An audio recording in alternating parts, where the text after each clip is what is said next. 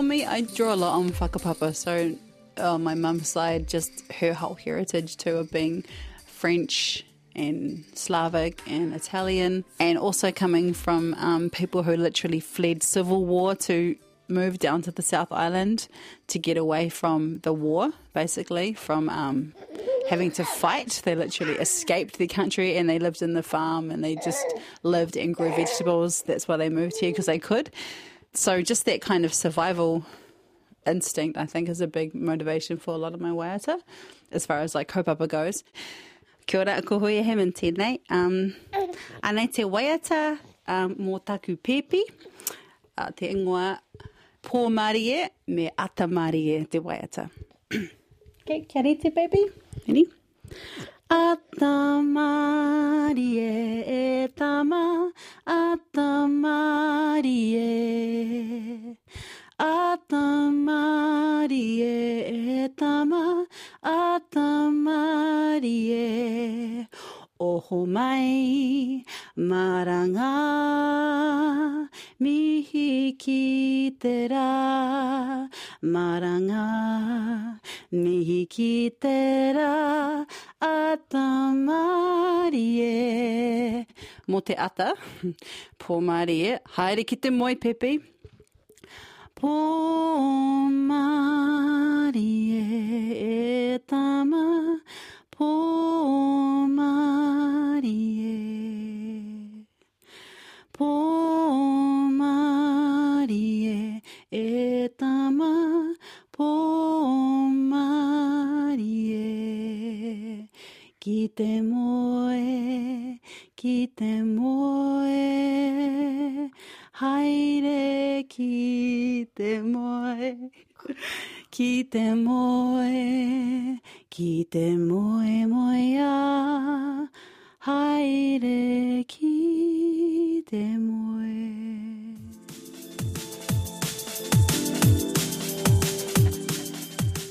Huia Hamon is a mum, producer and musician. She navigates the realm of motherhood and music with seamless ease, tucked away in her home that overlooks the Waitakere Ranges. Me and my husband have been here for 12 years, but originally it was his koroa's place and he built it in the early 70s. So, and it was all farmland actually on that hill there and really young manuka. So this is, 40 years of growth. Just shows you when you stop farming an area how quickly papatuanuku grows back. So so now you can see it's like, but there's quite a few established Kodi trees and there's a huge manuka grove and all the pungas are starting to come back now. So, so he's been coming here since he was born, and so it's a really special whenua for us and for him. Aside from the music side, there seems to be that puna of creativity within this whare within you. You talked about wanting to learn how to grow mushrooms. Yep. So we talked about you wanted to do everything during this life. wanted to do everything always. Yeah. I want to be good at everything so I can do everything. So, it'd be nice to just do everything and know how to do everything instead of having to always ask people. That's just kind of how I am, I guess. The house, which belonged to her husband's grandfather, is also home to Cog Recording Studios.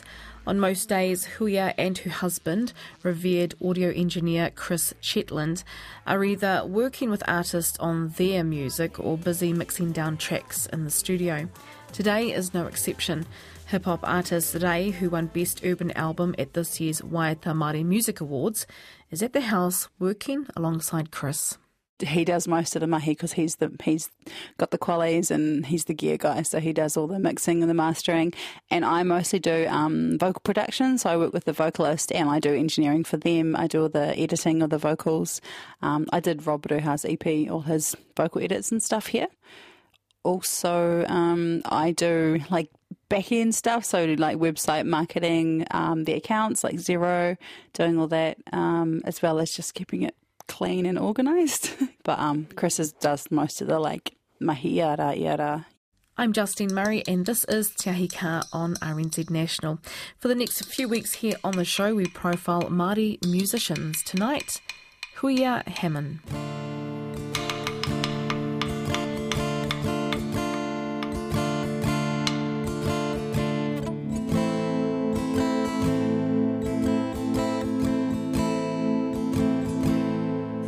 Te tatari o kia koe I te mata ho o te atakura Ka awhirane koe huna ai Huia Hamon has played at gigs, festivals and concerts around the country. She's an artist and posts her drawings up on her Instagram page. Inside her lounge hangs the paintings, some prints and some originals, by her grandfather, Ahi Hamon, who was a landscape artist, a poet and a keen environmentalist. He died in 2008. She explains the intricate detail of his work. In this one, I can see he's got just like a little bird inside that driftwood. And just looking from my koro's eye, I would say he would have that would be something to do with birth. And the bird is being protected inside the driftwood. So that would be the idea of whānau, and there'd be a life and death thing. So the driftwood is dead, it's a dead piece of wood, but it's still providing life for the upcoming generations. And all his drawings are like that. There's always this circular moment. There's always a circular of life and death, life and death. And he was always about that. That was kind of his whole kaupapa. And there's also all these things like he always put faces inside, sometimes bodies. So he drew quite fantasy, and they were always based on pieces of driftwood that someone would either drop at his house or he'd find on the beaches in Tapu or Te Mata or wherever he was living at the time on the coast. So always something that he's got physical. It could be small, it could be a big piece, but often I'd go to my koro's house and he'd have like a piece of driftwood and he'd go, oh, I don't know who dropped this off, but isn't it beautiful? And he'd sit there and he'd tell me about it, and he'd polish it up and, old school, polish it up and then stain it or cover it in beeswax and make it this beautiful piece of art. That whole life and death thing was for him is like really important, to see death as not being the end, but also being the beginning. This album is really personal for me. It's songs that I've written in English. I wrote them all in English first and then they were translated. So some of the songs I've written when I was like 16. So Kanohone I'd written when I was 16. Kanohone Me mahira pea E titiro ana ki te ua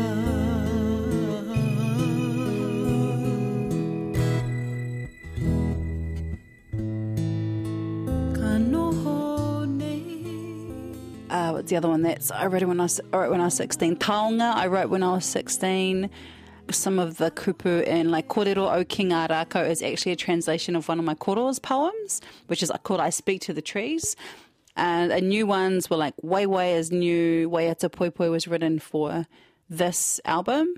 Karikari Road I'd written earlier in English. Aoturoa was written for this album, and Awanui was like a co-joined track that we'd written for an ad campaign actually, and then we just kind of changed everything basically and just wrote a waiata with it.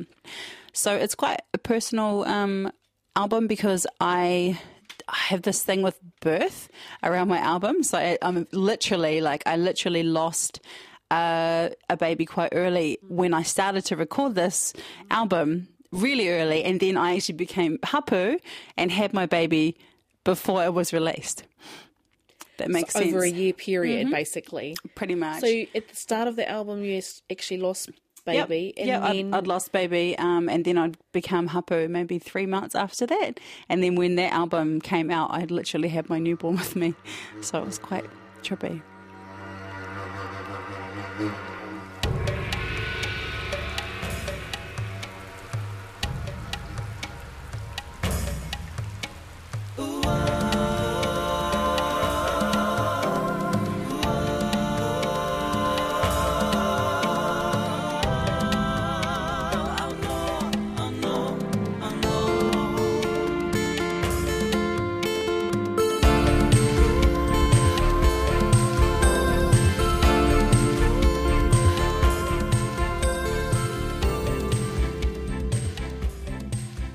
It's a mix, actually. Some of the songs, one of my friends passed away too, so the song Ua is about him. It's about his leaving us because he chose to leave, and that's a grieving song. So I think through writing the songs I was able to grieve, because the process of singing is very much the same sensation as like yelling or crying. When you sing, there's a real similar kind of emotional output that comes with that. So in being able to sing songs, I'm able to grieve, but in a really healing way. So then at the same time as grieving, my kupu that's coming out is all about healing at the same time. So I've got songs like on this one, for example, Pua Waihanga is about like a relationship. So it's about going back to love all the time. So that's got a real healing message with it. So if you're arguing with your partner, before you go to sleep, like, don't just lay there and be angry. Actually, one of you has to break. If you love, one of you has to stand up. It's like etu, ki taua aroha. One of you got to stand up, because otherwise it will fall over. So there is always like a situation and a healing message in each of the waiata. But back to her grandfather, Ahi Hamon, who was an artist and a poet. Huia talks about his work. So that's one of his pictures there, and that's an original. That one's a print. That one's called Jewels of Okarito. And that was given to the Queen of England in 1977. Robert Muldoon gifted her that original painting for her 77th Jubilee. He also was really important when it comes to our ngāhere. So in 1971, he petitioned the government and the kauri industry to say they weren't adhering to their practices they'd set the logging industry around. So originally, when they were felling the kauri trees in like the late 60s and 70s, when it was a really big industry here, what they actually were supposed to be doing, and this is how the kauri logging was set up, they were supposed to be going and removing the dead and dying trees. That was the whole kaupapa of the logging industry. My koro Ray, his brother Roger, was a pilot, so they had access to a plane. So they actually went up into the Hunua Ranges, and they got dropped off, and they drove up in a car, and they hiked to the top to see where these loggers had been, and they took photos, because they had cameras and stuff, all the trees that were marked to be cut down, showing that they were healthy. And then they went back in, did an aerial flight, dropped in, and took another photo of those trees being cut down, and showed that the loggers weren't adhering. And the Minister of Forestry at the time was Doug McIntyre, and Papa petitioned the government with Douglas McIntyre against the logging company to get it shut down because they weren't adhering to their protocol and practices. And Duncan McIntyre, he did one of the big forestry acts to preserve native trees in 1971 because of Papa and his brother's work. So we wouldn't have all these trees. We wouldn't have the forest. We wouldn't have any old kauri trees. They'd all be gone if it wasn't for him and his brothers. Wow. There were other guys like Graham Pratt, who's another environmentalist. He has done a lot of... he was the first nursery to reproduce native trees, because they were just doing bringing in exotics. Pine trees, yes. Norfolks, all the ones that we've got, oak trees, all of those trees, all they were doing was producing those. But he was the first person to go, well, what about duplicating our native plants? So he started doing Nico and all that kind of stuff. So at the same time as Papa's work, Graham was also doing this kind of work. So they were pioneers in more than one way. And Papa's poem, I Speak to the Trees, is basically about him going into the forest, because he used to go into the forest because he's rugged and old school. They just go in the forest because it's without anything, and him sleeping underneath a kauri tree and waking up and just recognizing that the kauri tree is an entity. It's not dead. It's alive, and it's a tipuna, and that's what the waiata. That's what the poem is. I speak to the trees, and so. With my waiata, I got that translated by Roia Apirahama.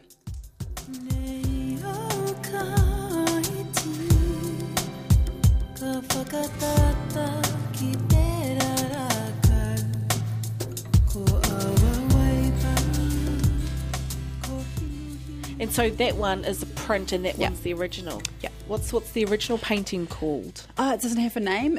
I got it off Trade Me. Got all of his originals on Trade Me that I found. People just selling them. And they go, oh. But then usually they've like paid like a lot for them. And then I'm like, can I give you this much for it? And they're like, oh yeah, of course you can. So, wow. But I loved it because I'd never ever seen it before. I mean, Papa painted, he must have done 300 plus originals. Like I would love for people, if anyone has an original Ray Hamon picture in their house, please can you contact me because I like to know where these are. Also, if you think it's an original, like even if you haven't, you've never seen it online, because I have a website, hamonart.com. If you go on there and if you can't see your picture on there, and if your picture's not numbered and it has a signature, just please holler at me because I'm always looking for his paintings. I just want to know where they are. It's just important for me to see his work. Yeah. So I was lucky enough to grab that. It's my favourite. It's Papa's kaupapa is always about mokopuna and tipuna. There's always this life and death flow in everything that he draws. Again, always deep. There's always a second layer. But for Papa, it's always a combination of the following. It will be the view on the east coast of where he used to live. That was always one thing. There's always it always have some kind of reference to Hikurangi. Always has a reference to the ranges up in the Coromandel. There's always a reference to the beauty of nature. My dad used to run the Ray Hamon Gallery, so I got really familiar with all his artwork as well. So I feel lucky about that because I know his work. You know, I've got visual snapshots of everything that he's done because I used to deal with the prints and help my dad sort the prints, and I actually have all the prints now. Do you display them, or they just? No, I'm kind of the next generation down, so it's not really my place to do that. If my dad's like brothers and sisters, you know, if it's their father, and if they want to do something, I'm happy to help, but it can't be initiated by me. I'm just not in the right generation. It's not my place. But I've got them, and I'm helping to sell there's a lot of copies of things, so I've got a few to sell and things like that. But I've got like the archive. There's about maybe like 80 prints. So how do people buy them? Oh, you could just go online. Oh, yeah. Hamonart.com. Hamonart.com. And you can see the ones that are for sale. A lot of them, there's maybe like 2 left. And then I've got like 1 copy or 2 copies just for the whānau. Yes, it's beautiful. It's so I feel lucky to have all his artwork and his kupu and his all his rongoa Māori and all his writing. Beautiful. And all his writings about growing up.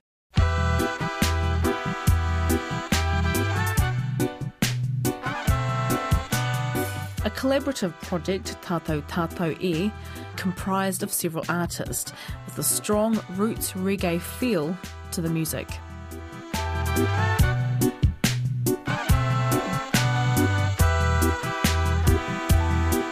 It's a collective in the sense that it's a whole lot of different artists. The core of it is Chris and I. And at the time, Huia, when he was doing a translation in Lora Reo with us. Yes, Apirahama, yep. He was a big facilitator around that because of his use of te reo.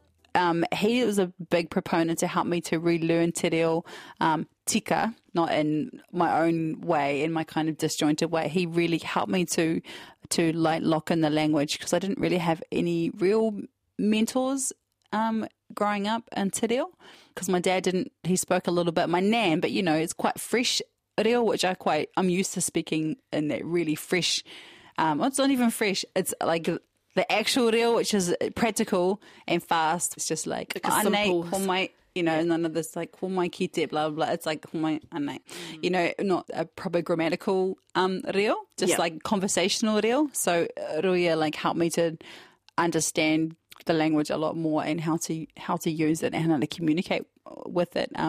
He was a big proponent of these projects. And they've got about usually between 5 and 10 different artists on it. So, it was a real... And then J-Geek and the Geeks who aren't native speakers either. Like the varying degrees of te reo speakers is really important. Chris is putting me off. That's all right. He's looking at me like, you.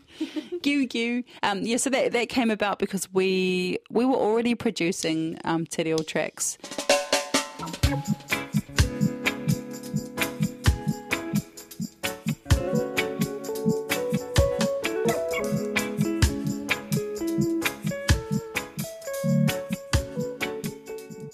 Huia is a working artist, but she also works on behalf of other musicians as a vocal coach. She does their publicity and their promotion. Artists have included Jay Geeks, Russell Harrison and Ruia Apirahama. Chris's Beta Cell, he's had #1 drum and bass tracks in the world for what he's done, #1 and breaks as well. So he's a really well-known electronic music producer for the last kind of 20 years. Beta Cell, yep. As in Beta Cell and Schumacher? Yep. So he wrote all those tracks. Busy man. Yeah, so that's Beta Cell and that's Chris. And so that is another area of my music is performing with Beta Cell. So I do all their old tracks and new ones that we've written. Yeah. Do you represent artists as well? Originally it was Cog Studio and Cog Transmissions was the label. So they launched Peter T as well. It was back in the early 2000s. So it was Scribe's album. It was all produced, mixed and mastered at Cog by Chris. And P-Money as well, so that was their joint thing. So P-Money, Concord Dawn, Shapeshifter, Pitch Black, a lot of electronic artists did all their first releases through COG because it was the first dance label in the country.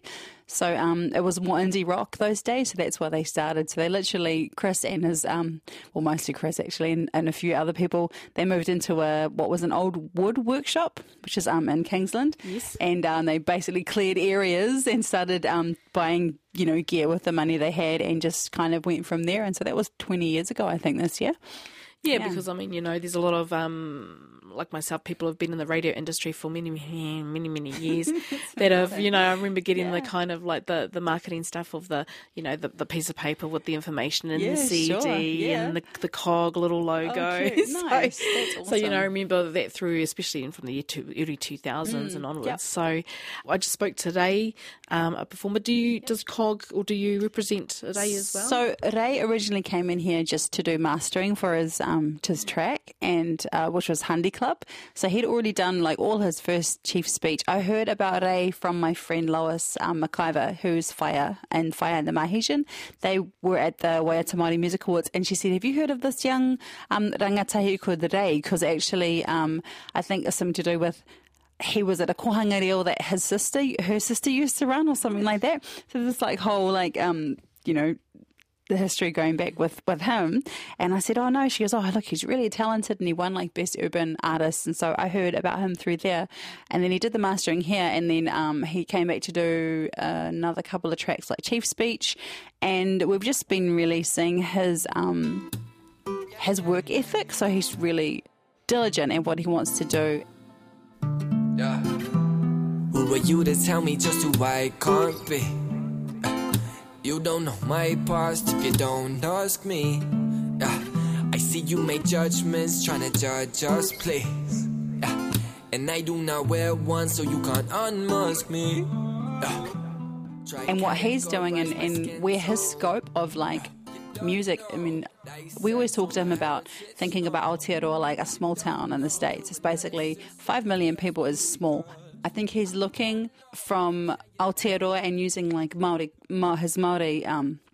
whakapapa and heritage as being his point of difference for the world, as opposed to I have to get into the New Zealand hip hop community to make it, because I think that's quite small thinking, and I don't think it's even a real thing anymore. Kia ora, Māori musician Huia Hamon.